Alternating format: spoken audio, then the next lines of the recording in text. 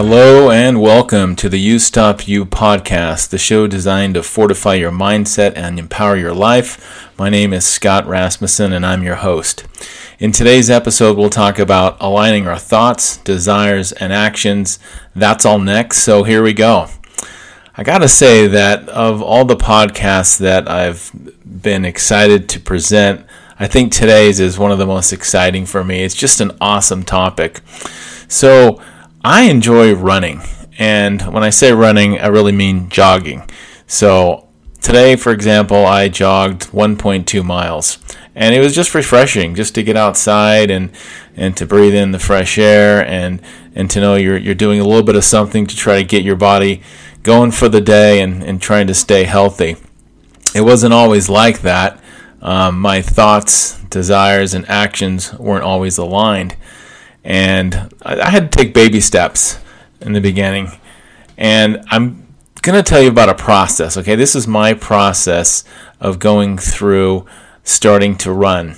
The process goes something like this. I see a guy outside running. And my thought is, I think I should try to run to lose weight too. That's my thought. Okay, pause there for just a minute. I'm going to tell you a quick story from 5th grade. So I had a teacher in school, and she was just a sweet lady, and she wrote me a letter one day. And when I got the letter at the house, it was on the outside of the letter, it said, Master Scott Rasmussen. And I thought that was the coolest thing ever because it said Master, and I'm like, Master? That's like, am I a master? I guess, it was like a title that I didn't really earn. But just to be called that was so kind of uplifting and such a cool thing. I've never forgotten that my entire life. And so when I thought about this, and I need to be a mom, this is an acronym, a MOM, M-O-M. I need to be a master of moments. So I need to think of ways relating it to running. I need to think of ways to do that run.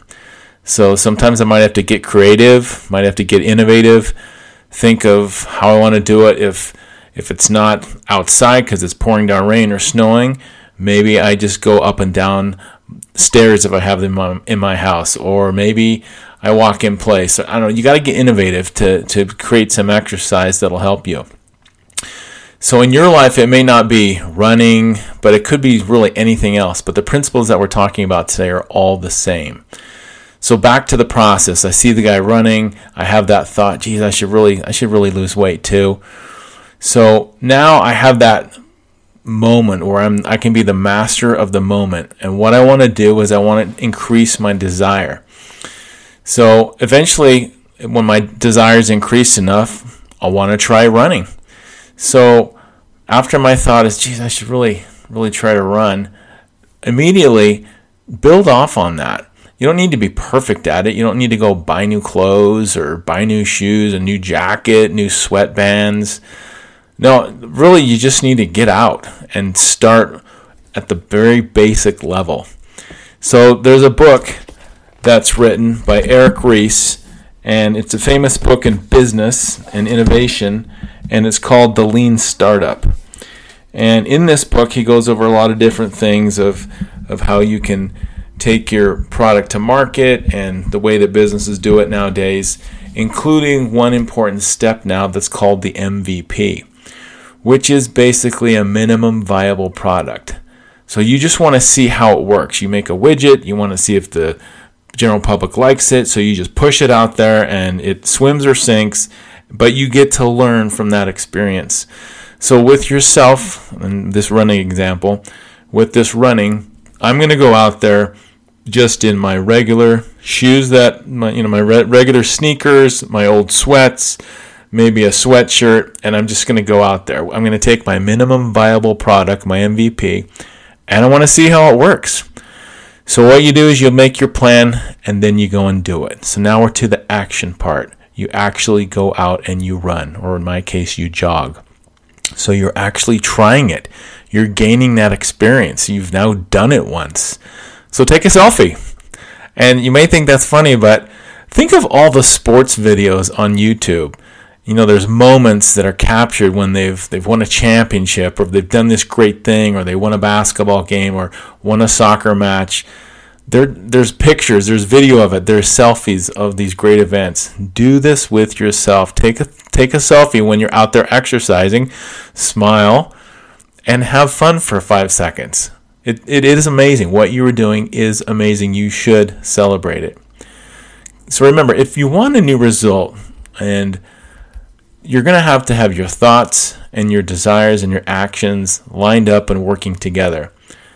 You'll notice that sometimes your desires are lacking, okay? They're not going to be strong enough. You might want to, if it's bad weather and it's not the best weather, you might just want to stay on the couch, or you might want to stay in bed.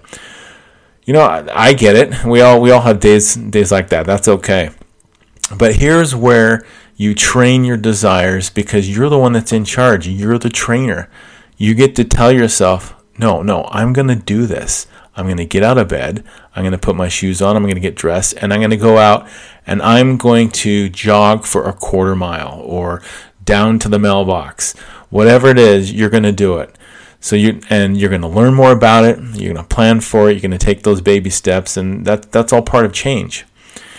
And so you might think, well, Scott, how do I know when all three of these things are actually aligned? When I have my thoughts aligned, and my desires aligned, and my action all aligned, how do I know that? Here's some ways that you know that. Is when it's on your calendar. It's when you quickly move from thought into action. When you're doing those things, you know that they're aligned. And you can align your thoughts, desires, and actions. It just takes practice. So here's my ask. This week, practice doing this. Practice aligning your desires. If it's running, just do a test run. If it's something new with your kids, so maybe you have difficulty getting them to maybe do a certain task, try a new way. Get creative and think of a new way to present the idea to your children. Maybe if you present it a different way, they'll respond differently. Maybe if it works, certain things, and if you're a sales guy, certain things that work aren't working. Shake it up. Do something different. See what the results are.